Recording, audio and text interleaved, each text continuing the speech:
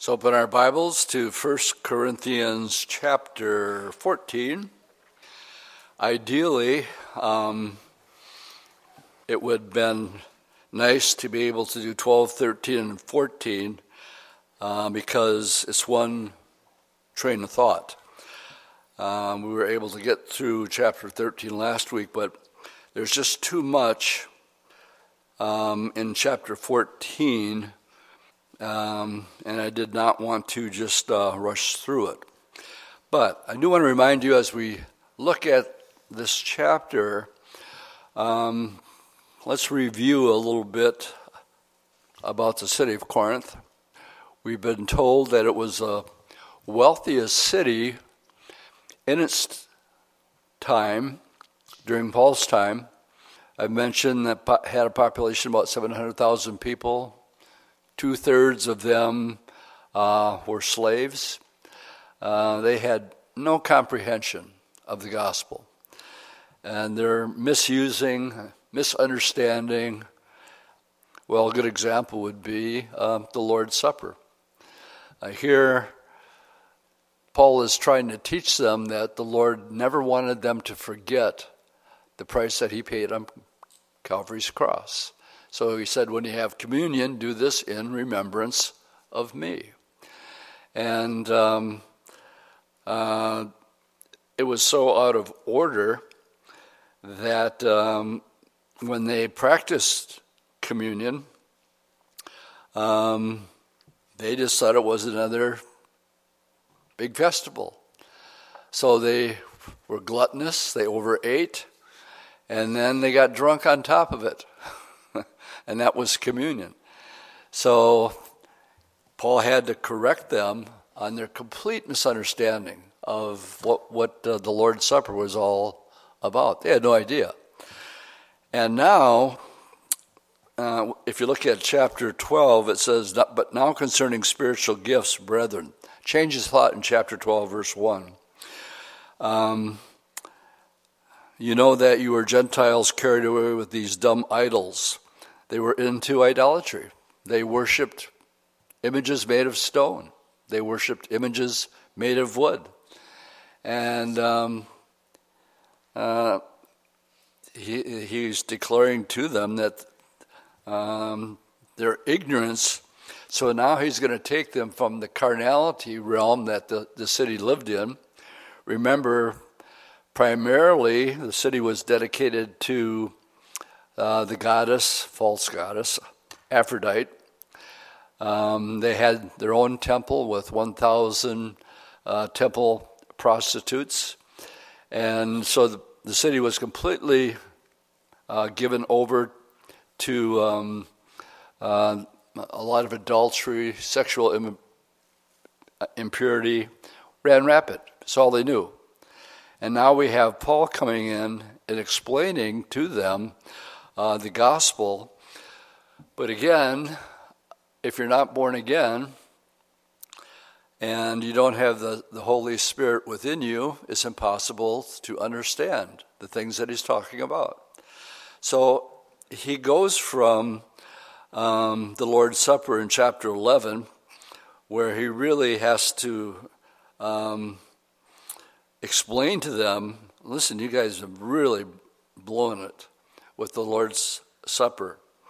And he explains to them it's not about overindulgence in eating and drinking wine, but it's a time of self-examination. And we read that at the end of chapter 11. Let a man examine himself. You guys are being gluttons and you're getting drunk, but that's not what it's about. You're to think about what Jesus did on the cross. And examine yourself before you take the Lord's Supper.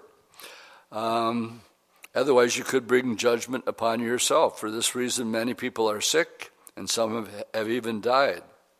And he says, if we would judge ourselves, we would not be judged. Well, that was the farthest thing from their thinking.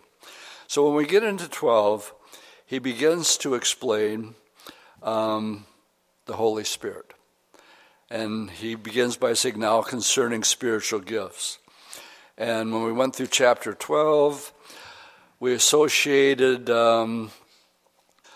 the Holy Spirit is one, but he gives out many different gifts to the body of Christ. And he makes the point of saying that one gift that is given to a person is not greater than another one. So that's the first half of chapter 12. The second half, he uses it as an analogy to the human body. It would be like your hand can't say to your foot, I don't need you. I'm more important than you are. Or that your eyes are more important than your nose or your hearing. Now he says, no, sometimes the weaker parts of the body are sometimes the most important. It's one body, but it's made up of all these gifts, and that's the way it should be in the church. One Holy Spirit, and giving gifts to everybody. If you're born again, you have a gift. And every gift that's given, if you look at chapter 14:12, I always make mention of this. The gift is given so that you would exercise your gift to encourage someone else. Again, this evening, worship team comes out, leads us in worship, and gets our attention off the things of the day, cares of the day, puts our eyes on the Lord. And they're exercising that particular gift. The exception is going to be the gift of tongues. And we'll get into that. But in this review, we went to the last couple verses of chapter 12 as after he uses the analogy that there's one spirit, but there's many different gifts. There's one body, but it has many different parts. And we should never consider one part of the body more important than the other ones. But then he says, these are the gifts, but I want you to desire them, and I will show you a more excellent way. And it's interesting, in chapter 13, verse 1, the first example that he uses is the gift of tongues. And it's mentioned here, and we'll come back to that. Are all apostles? No. Are all prophets? No. Are all teachers? No. Are all workers of miracles? No. Do all have the gift of healings? No. Do all speak with tongues? Well, the answer there is no. All people don't. I had somebody ask me on Sunday. They've been praying for the gift of tongues, and am I doing something wrong, basically? And I said, no, it's really clear. And we just opened up to 1 Corinthians 12, and the answer to all the rest of them is no. So this one's not going to be yes when it gets to the gift of tongues. So if you don't have the gift of tongues, the first thing that he says here is something that's greater than all these gifts, chapter 13. Though I do have the gift of tongues of men and of angels, but if I don't have love, I've become a sounding brass or a clanging cymbal. He's actually saying he's diminishing this gift. And they were so out of order. If we ask the question, what are tongues? Flip over to Acts chapter 2. And we'll find here in Acts 2, the day of Pentecost, when it came, that verse 4 says that the apostles had the Holy Spirit come upon them. They could see it in the form of a flame of fire, but they could also hear it. It came in like a mighty rushing wind. And there were, because it was the Feast of Pentecost, they would have been required, if they were Jewish, to come to Jerusalem. And from verses 5 all the way down to 10, it gives all these countries that have all these different languages. And the apostles were amazed because they understood, if I would give a definition of what are tongues, Acts 2 explains it as referring to a foreign language that are unknown to the one speaking, the one speaking them. In other words, if you came up here, I speak a little Creole, but not much. But if I had the gift of tongues, we'll talk about the gift of tongues being one thing, and the interpretation of tongues being a completely different gift. So if I went to Calvary Chapel, Carnay, and Bastia, and there's no Americans there, he's just giving a Bible study, it's all in Creole. And I wouldn't understand a word of it, even though it's a legitimate language. It's sloppy French, basically, what it is. But I wouldn't understand it. I'd understand a few words here and there. But that's what tongues is. It's a language, according to Acts chapter 2, from other countries, that the apostles who were not from those countries, they heard and understood the mighty works that God had done. Verse 11, we hear them speak in our own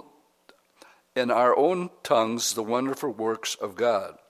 And so we were all amazed and perplexed, saying to one another, what could this be?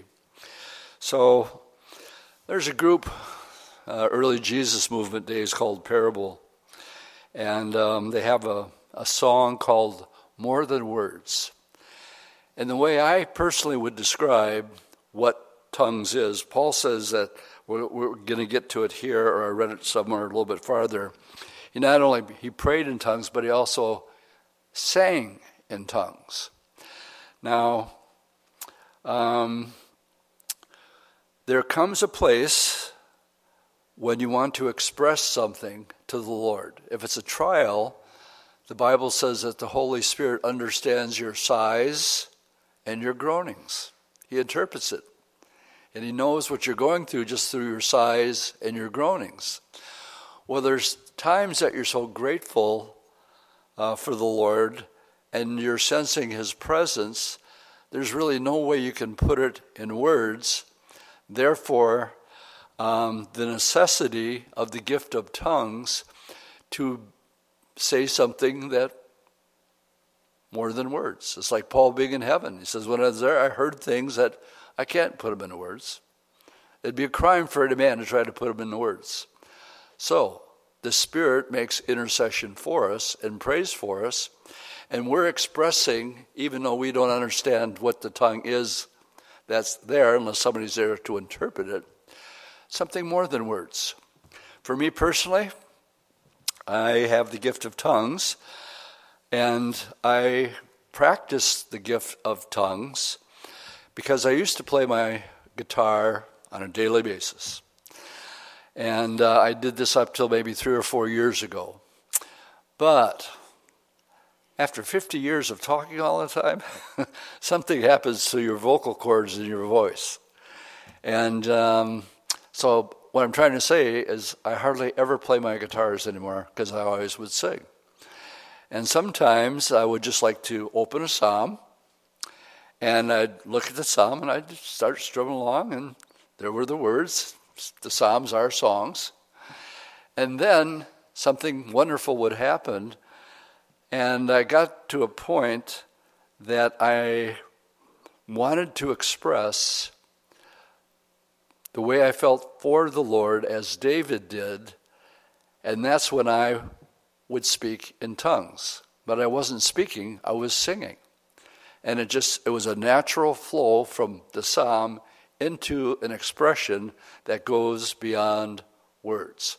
So if you're asking me what my definition and the way I identify with it, it really bothers me. I'll be honest with you, because my chords are not the same and I can't sing anymore, so I hardly play my guitar anymore, which means I don't speak in tongues as much as I should. As Paul said, I thank God that I speak in tongues more than you all, and he talks about singing in the Spirit. Now, as we look at chapter 14, we find Paul.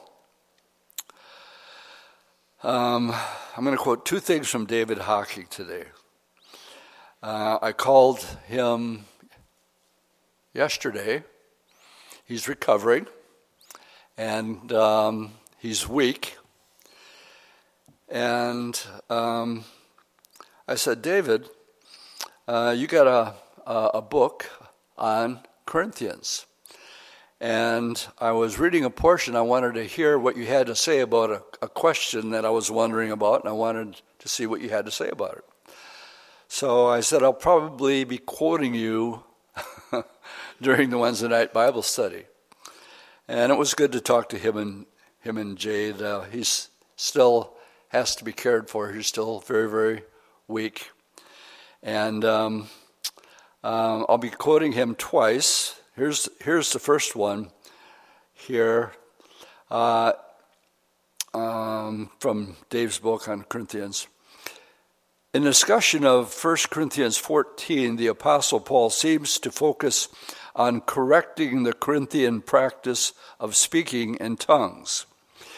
It appears that their practice was not the biblical gift, but rather a counterfeit. The ability to speak in an unintelligent babble was a common practice in false religions of the first century and continues into the present day church history as well. In other words, a counterfeit tongues is what he's basically talking about here.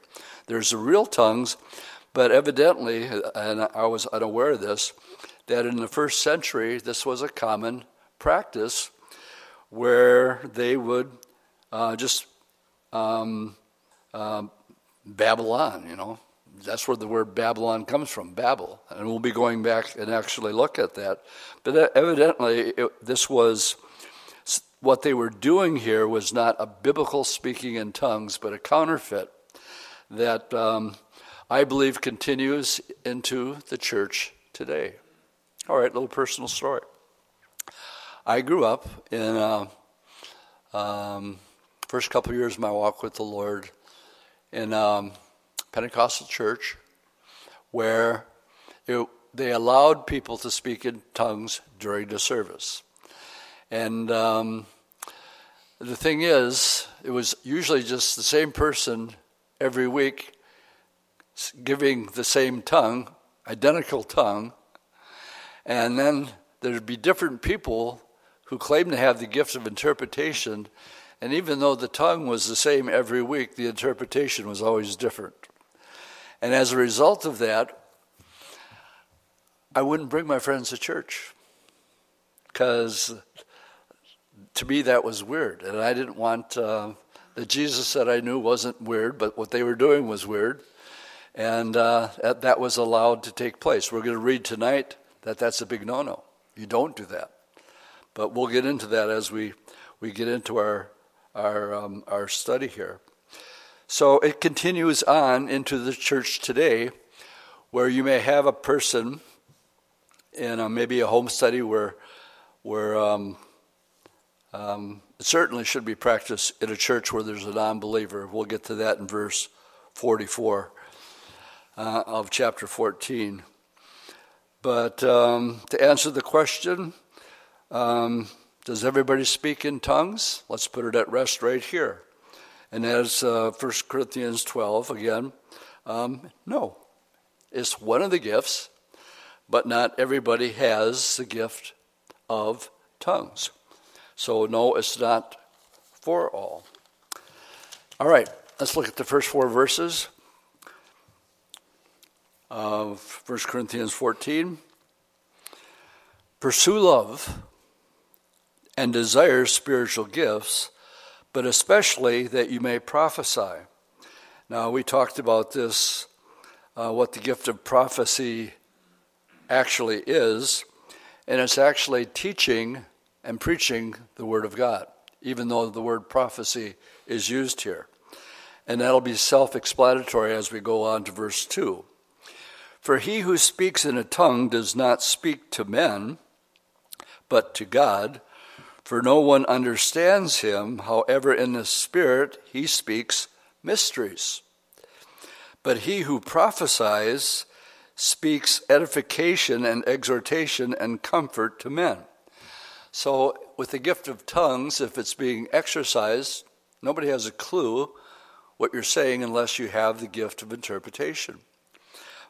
But he's saying prophesying or teaching the Word of God is actually better because you can understand the words that I'm speaking without an interpretation. Verse 4, he who speaks in a tongue edifies himself, but he who, let's just use the word, teaches the Word of God, edifies the church. So hopefully we leave the Bible study with our faith increased, a deeper understanding of the spiritual gifts, what's correct and how to use them, what's not correct and how to use them. And let me remind you, they're hearing this for the first time. What I thought was interesting as I thought about it today, if it was a custom for them to have counterfeit ramblings or babbling, which was satanic, it got me thinking about people whipping themselves up by getting emotionally involved. The only example that I can think of is Indians dancing around a campfire, hoo wah wah wah, hoo wah wah wah, or what do they say when they go around and they make these chants, these noises? Well, what are they doing? Well, they're whipping themselves up. Why? War dance. And they're making these unintelligible sounds of, going after the cavalry or whatever. And but Paul says here, I wish you all spoke with tongues, but even more that you would prophesy. For he who prophesies is greater than he who speaks with tongues, unless indeed he interprets, that the whole church may receive edification. Now we're going to see in just a little bit that he's going to forbid the speaking of tongues in a church service for the reason that you might have visitors who come in who don't have a clue of what you're talking about. So what we have in reference here, I believe, are believers, and that it's better to prophesy, having a regular Bible study, than to have somebody get up and have tongues, unless there's somebody there to interpret what is being said.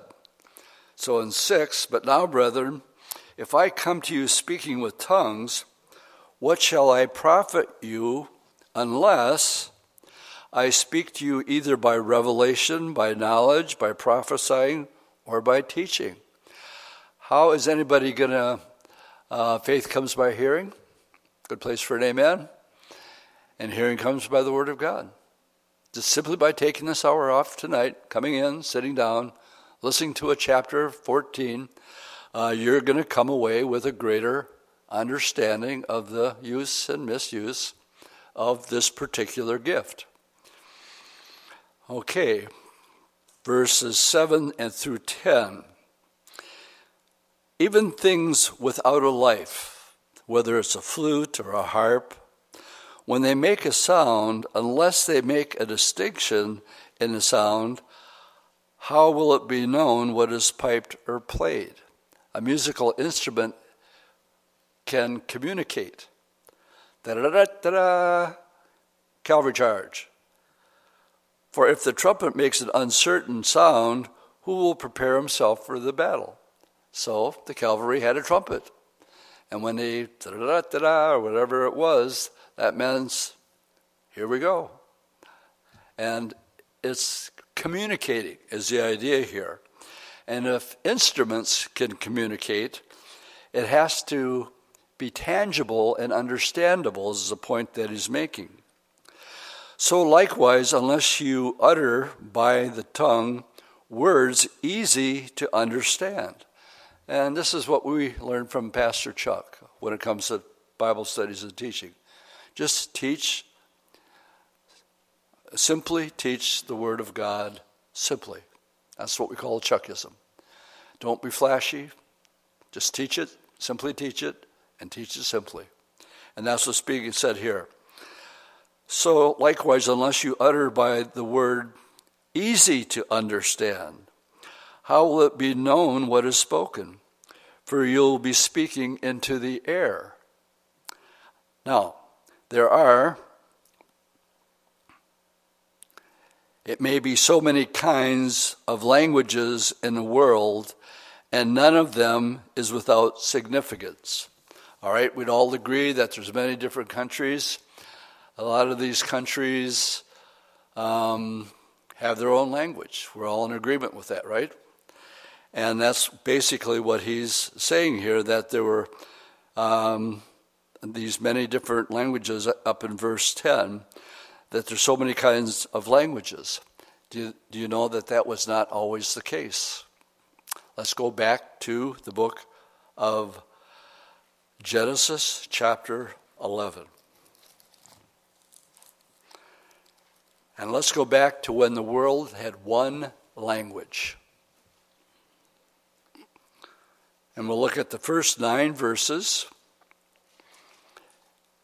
where it says in verse 1, now the whole earth had one language and one speech. I'm going to tie these verses into current events and things that are taking place today. One of the things that I think is happening. It came to pass as they journeyed from the east that they found a plain in the land of Shinar, and there they dwelt. Then they said to one another, come, let us make bricks, bake them thoroughly.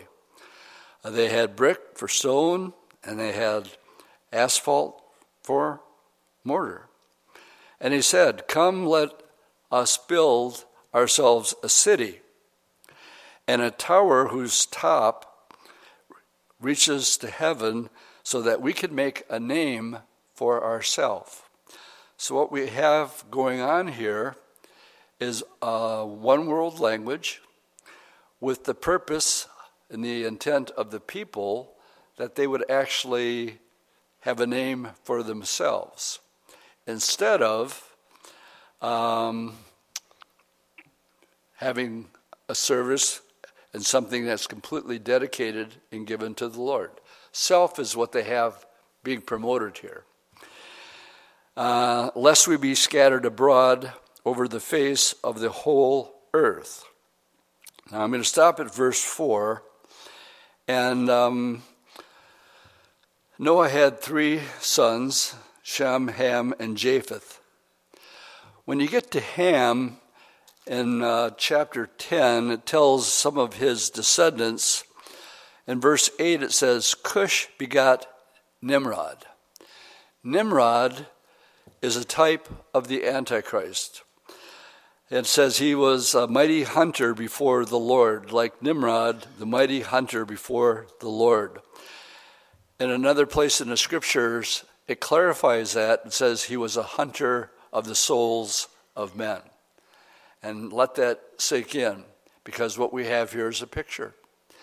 We have Nimrod, and it lists all these other cities that he made, that he really was the overseer. His name is Nimrod.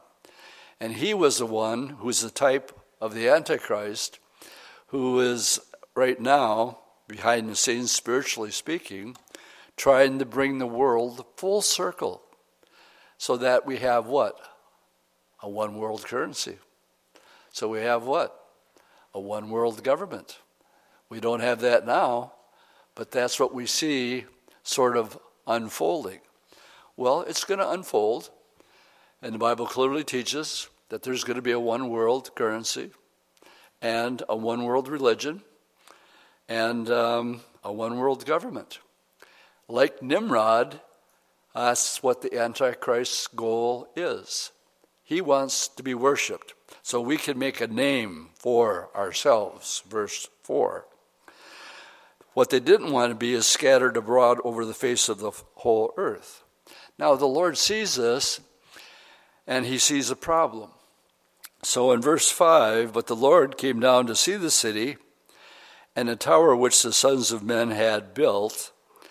And the Lord said, indeed, the people are one, and they all have one language, and this is what they began to do. Notice this, now nothing that they propose to do will be withheld from them. All right, let me interject my personal opinion here. It's nothing more than my personal opinion. I think everything that's going on today is to take away our freedoms so that we'll be told what we can do and what we cannot do. And the Lord is saying we need to go down there and confuse things, because if we don't confuse things, they'll be able to accomplish whatever they want to. And that's what I believe is happening in our world today. There are forces at work that want to take away your freedoms, tell you what you can do, tell you what you can't do, or the mandates. There's a big one coming up in New Jersey this November, and they're flaunting it, and basically saying if this a governor of New Jersey or a mayor of New Jersey, I don't know, I just heard it today, so this is sort of in the back of my mind. His people on his staff have already let it leaked out after the elections in November that he's going to put out the mandates in New Jersey. And you won't be able to do anything unless you have your little green card that says you've got the jab. And I was listening to a radio program today, and the guy actually gave the governor's city that he lives in, the street that he lives on, and the address of his house. And he says his own staff is telling them if he gets reelected that he is going to put an emergency declaration, just like Biden did with the jab. It's not FDA approved, as we were talking about on Sunday. None of this is under emergency mandate. Well, that's what's happening right now in New Jersey. For what purpose? So that one person can have control over all things. And what we don't, so what he's basically asking people to do, he said, would you write down his address? Would you go to his house and peacefully protest? And just have all these people do this every day until the election next month. That was not in my notes, just so you know. And but I see that here. So the Lord comes down, and he says, unless we confound the language, it says, indeed the people are one, and they will have one language, and that is what they began to do. Now nothing that they propose to do will be withheld from them. So come, let us go down there, confuse their language, that they may not understand one another's speech. So the Lord scattered them abroad from over the face of the earth, and they ceased building the city. Therefore it is called Babel, because there the Lord confused the languages of all the earth, and from there the Lord scattered them abroad over the face of all the earth. Back to 1 Corinthians chapter 14. And we read in verse 10 that there are many languages in the world, and none of them is without significance. Well, that wasn't always the case. It's true today. And but at one time, the Lord actually came down because he didn't want them to be of such a one mind that they would do whatever they wanted to do. The Lord broke that party up. Now, in verse 11 through 21, therefore, if I do not know the meaning of the language, I shall be a foreigner to him who speaks, and he who speaks will be a foreigner to me. And then he gets back to a verse I quote quite often. Even so, since you are zealous for spiritual gifts. In other words, they were excited about this misuse of this, what it was. It was Babel. And they weren't, as David said, it was a practice that was occultic and satanic, but the Corinthians were really into it, but they were misusing it. Even so, it says you are zealous for spiritual gifts. Let it be for the edification of the church that you seek to excel. Therefore, let him who speaks in a tongue pray that he may interpret. For if I pray in a tongue, my spirit prays, but my understanding is unfruitful. That's what I meant about singing and playing my guitar and getting to the point where words can't describe this. And that's where the gift of tongues came to me personally as an edification for me, because I was able to express verbally, even though I didn't understand what I was saying, singing in tongues. Verse 15, what is the result then? I will pray with the Spirit, and I will also pray with the understanding. And here it is, I will sing with the Spirit, and I will also sing with the understanding. So here, we're talking about having both gifts, the gift of tongues and personal interpretation for some, not necessarily both. Otherwise, if you bless with the Spirit, how will he who occupies the place of the uninformed say amen? If somebody's just talking with tongues, you go, amen to that, brother. Well, how can you say amen? You don't understand the word I just said. How can you say amen to it? And not giving thanks, since he does not understand what you say. For you indeed give thanks well, but the other one's not edified. You're praising the Lord. You're thanking the Lord more than words than you can say. I thank my God, I speak with tongues more than you all. Paul had the gift of tongues. And he thanked the Lord that more than all of them. Then he says this, yet in the church, I would rather speak 5 words with my understanding that I may teach others than 10,000 words in tongues. The answer here is obvious. You understand. Where in tongues you would not understand. I can speak 5 words and you would understand them. But if I did 10,000 words in tongues, you wouldn't understand any of them. He says, brethren, do not be children in understanding. However, in malice be babes, but in understanding be mature. In the law it is written.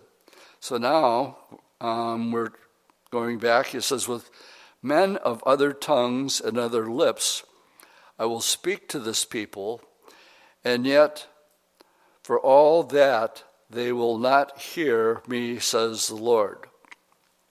Now, verses 22 and 23 have been controversial, and because they would almost seem to contradict each other.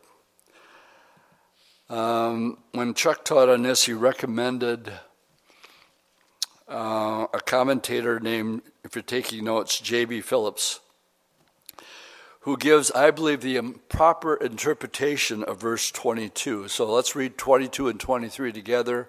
You'll see the conflict, and let's go back and see if we can resolve it. Therefore, tongues are for a sign, not to those who believe, but to unbelievers. But prophecy is not for unbelievers, but those who believe. Okay? Then it says, therefore, so it says here, tongues is a sign for unbelievers. But in the very next verse, it says, therefore, if the whole church comes together in one place and all speak with tongues, and there comes in those who are uninformed or unbelievers, here we are talking about unbelievers again, will they not say that you are out of your mind? Are you guys crazy? What's going on in here? So in one verse it's saying the gift of tongues is a sign for unbelievers, and the very next verse contradicts that by saying, no, make sure in a we have people visiting us every Sunday.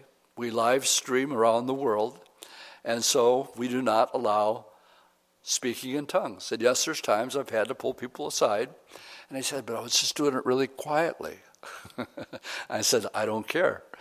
That this is clear what the Scripture teaches on this particular issue. We don't do it. J.B. Phillips, in his word study, I believe, I'm going to read it the way, from his word study and his commentary, the way it should be read in verse 22. Therefore, tongues are for a sign. He has not crossed out there, a sign to those who believe. And then he disqualifies to the unbeliever because it contradicts verse 33. And in his word study, he doesn't believe those words should be there. But prophesying is not for unbelievers, but for those who believe. So, not going to be dogmatic about it, but I think 23 speaks very, very clearly, and it speaks for itself. You exercise the gift of tongues. Now he's going to give more rules and do's and don'ts as we get to we went through 22 and 23. Let's look at 24 and 25. But if all prophesy, and an unbeliever or an uninformed person comes in, he is convinced by all and he is judged by all. Why? Because he can understand what's being said. And thus the secret of his hearts are revealed, and so falling down on his face, he will worship God and report that God is truly among them. And so if somebody comes in, they're not a believer, they're hearing Bible studies really for the first time, and they go, wow, that's in the Bible? I never heard that before. That makes perfect sense. And, I thought I was a good guy, but here the Bible's telling me there's none good. No, not one. That my heart is deceitfully wicked, and that I'm a sinner. And unless I repent and accept Jesus, I'm not going to be saved. Well, as the Holy Spirit brings that in, remember we talked about this on Sunday with the blasphemy of the Holy Spirit. You can accept it, free will, or you can reject it. Here, Paul is emphasizing the importance of understanding, and when the Holy Spirit comes upon that person, it's like Acts 2, their heart is cut, and they're convicted, and they say, now what do we do? And Peter said, you need to repent and be baptized. And some did, and some did not. So that's verses 24 and 25. 26 through 33 are the rules that Paul's going to lay down. Remember the setting. Completely pagan city that doesn't know anything about spiritual gifts. So 26. How is it then, brethren, when you come together, each one of you has a psalm, has a teaching, has a tongue, has a revelation, has an interpretation? Let all things be done for edification. Now, I'm thinking here of home fellowships, places where everybody's a believer. And he goes on to say, if everyone speaks in a tongue, let there be 2 or 3 each. And then it says, in turn. What does that mean? That means that everybody doesn't speak in tongues at the same time. He actually tells you how many can do it. You can have tongues in your service, but don't let it be more than 2 or 3. And make sure that it's done individually. If anyone speaks in a tongue, let there be 2 or 3 at the most.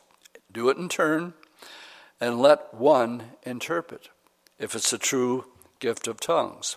But let's say there is no interpreter. Remember, there's 2 gifts. There's a gift of tongues, and then there's a gift of interpretation.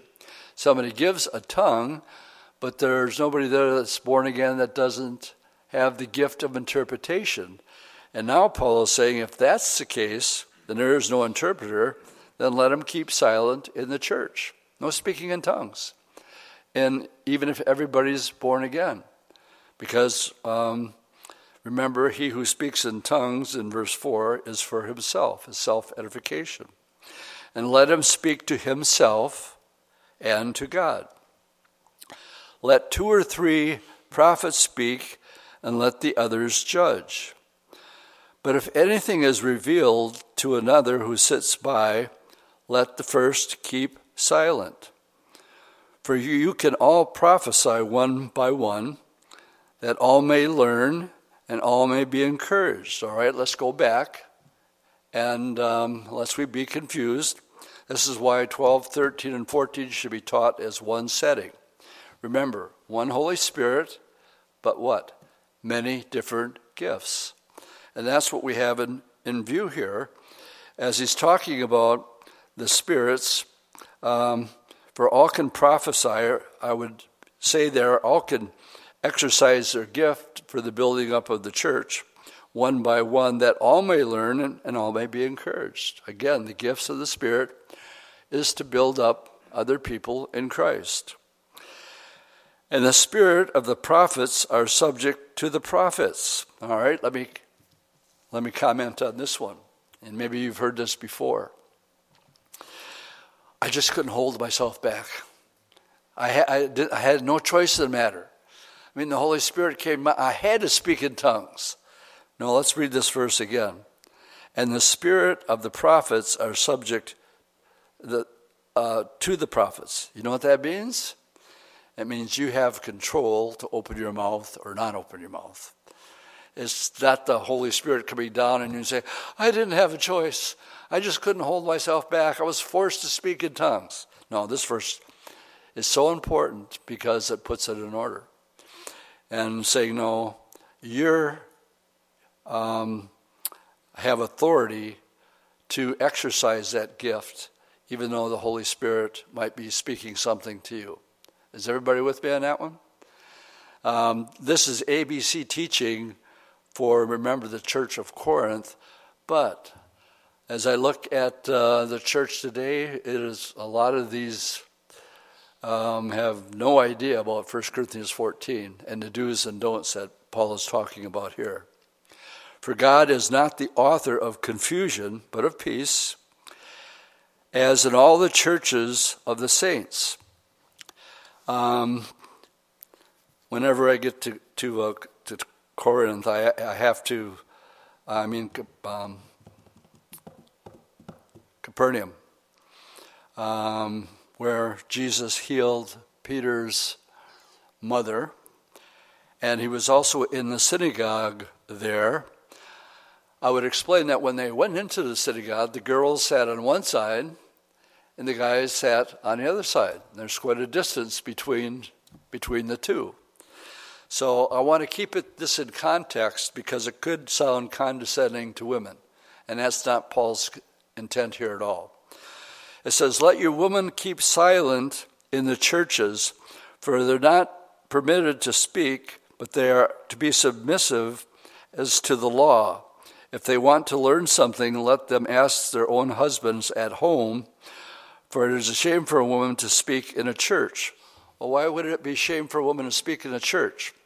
Well, the rabbi's up there, he's giving a message. All the guys are over here, all the guys are over there, and the rabbi says something, and the woman says, what? I don't understand. Honey, who's sitting on the other side of the church, honey, what is he talking about? So in the context of the synagogue, the girl sat on one side, the guy sat on the other side. So we have to keep that in this context. This is not to be degrading. Remember, we quote the scripture, if you're a Christian, there's neither male or female, slave or free, Jew or Gentile, we're all one. But this was causing disruption. Can you imagine the wife on this side saying, honey, I don't understand what he's saying. Paul is saying, wait till you get home. But while we're in church or in synagogue, keep it to yourself. And that's what's going on here. We left off verse 36, or did the word of God come originally from you, or was it in you only? Let me read that again. Or did the word of God come originally from you? Question. Or was it you only that it reached? If anyone thinks himself to be a prophet or spiritual, let him acknowledge that the things which I write to you are the commandments of the Lord. In other words, if you're having any doubt about this, and you have wisdom, then Paul's saying acknowledge that this makes perfect sense. But if anybody's ignorant, let him be ignorant.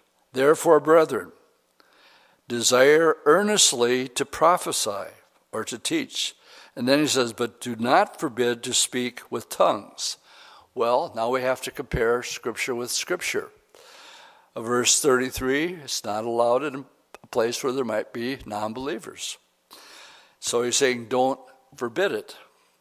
And this very important verse, because they were so much out of order. Remember with the Lord's Supper, gluttony and getting drunk, and they're completely out of order. Well, when it came to speaking in tongues, the church of Corinth was completely out of order. And it's saying here that our God is not a God of unorder. Let all things be done decently and in order. I'm going to wrap this up tonight by quoting Dave Hawking's book on Corinthians again. And it gets back to this idea back in 1 Corinthians 13. And let's go back to 1 Corinthians 13. And I want to read verses 8 through 10.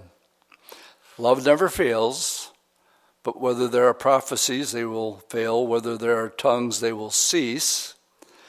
Whether there is knowledge, it will vanish away. We want to zero in on tongues.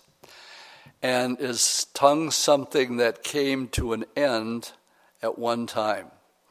They will cease. Whether there is knowledge, it will vanish away. Well, as far as I know, knowledge has vanished away, and the gift of teaching the Word of God has not passed away. And then it says, but tongues will cease. For now we know in part, and we prophesy in part, but when that which is perfect has come, then that which is in part will be done away. And the question here is, what is that which is perfect? Is it the Bible? When you get the Bible, then the gift of this, they call the sign gifts. By the way, this is probably some of the most controversial verses in the entire Bible, what we're reading right now. It's divided the Baptists from who believe that the fulfillment is the Word of God, and therefore the sign gifts are no longer for today. Where in Pentecostal churches, they go to the other extreme, and they have everybody speaking in tongues at the same time in a church setting. And what we want Calvary Chapel to be is the balance between the two. We believe in all the gifts of the Holy Spirit, just as long as they're done decently and in order. So we believe when that which is perfect has come is a reference to the Lord Jesus Christ. And then we won't need the gift of interpretation because we'll know as he is known. One of the things that I've read that I hope I don't need to clarify it, it says that when he comes, we'll know all things, and we will know just as we are known. And I hope I didn't leave the implication that we're even going to, God knows everything, and I mean everything, okay? So when I make the comment, we will know all things, not all things that the Creator, the Father, Son, and Holy Spirit, and the depth and knowledge of their understanding. So if there was any misunderstanding there. All right, I'm quoting Dave, and I'll leave it with this tonight. Since good Bible teachers disagree, it might be wise to say we simply do not have enough evidence to draw a hard and fast conclusion about it. One thing we do know, Satan counterfeits the true gifts, and there is a great deal of misuse and abuse concerning the matter of speaking in tongues. The true gift is not unintelligible speech, but an actual foreign language that are not known to the speaker. That's Acts chapter 2. We also know that not all believers speak in tongues, nor is it the evidence that a person is spirit-filled, and that we find here back, do all have the gift of tongues? The answer, of course, is no. And there's actually the gift of love. It puts the gift of tongues almost making it a hurtful teaching in the church. Let's read verse 1 and we'll close it again, 1 Corinthians 13:1. And though I speak with the tongues of men and of angels, but have not love, I become a sounding brass or clanging cymbal. Well, that's not building up tongues too much. It's sort of saying you're just making a lot of noise and racket if it isn't the love of the Holy Spirit that is behind it. Good place for an amen? Amen. Let's stand and we'll close with prayer tonight. Lord, we thank you for the clarification that 1 Corinthians 14 gives to us when it comes to the do's and the don'ts of this beautiful, wonderful gift of tongues that really takes us beyond when we want to express our love for you and all that you've done for us. We find that human words just don't cut it. And you allow this precious gift of the Holy Spirit to intercede and express the way we truly feel our love for you and all that you've done for us. Words do fall painfully short for all that you've done for us, and we thank you for the gift of tongues.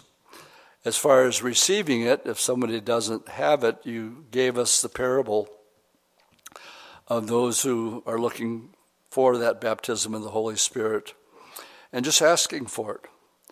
And it's as simple of asking the Lord to administer.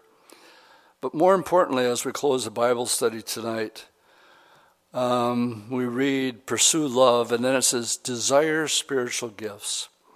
Lord, I pray that as we talk about this church that was completely unequipped for spiritual gifts, Lord, give us that hunger to want more of you and to actually desire spiritual gifts. And especially, Lord, that we can communicate effectively the gospel of Jesus Christ so that people can understand it, be brought under conviction, would repent, and give their lives to you. And they then begin to exercise the spiritual gift that you've given to them. So thank you for this chapter tonight. Pray you go before us. In Jesus' name I pray. All God's people said, amen.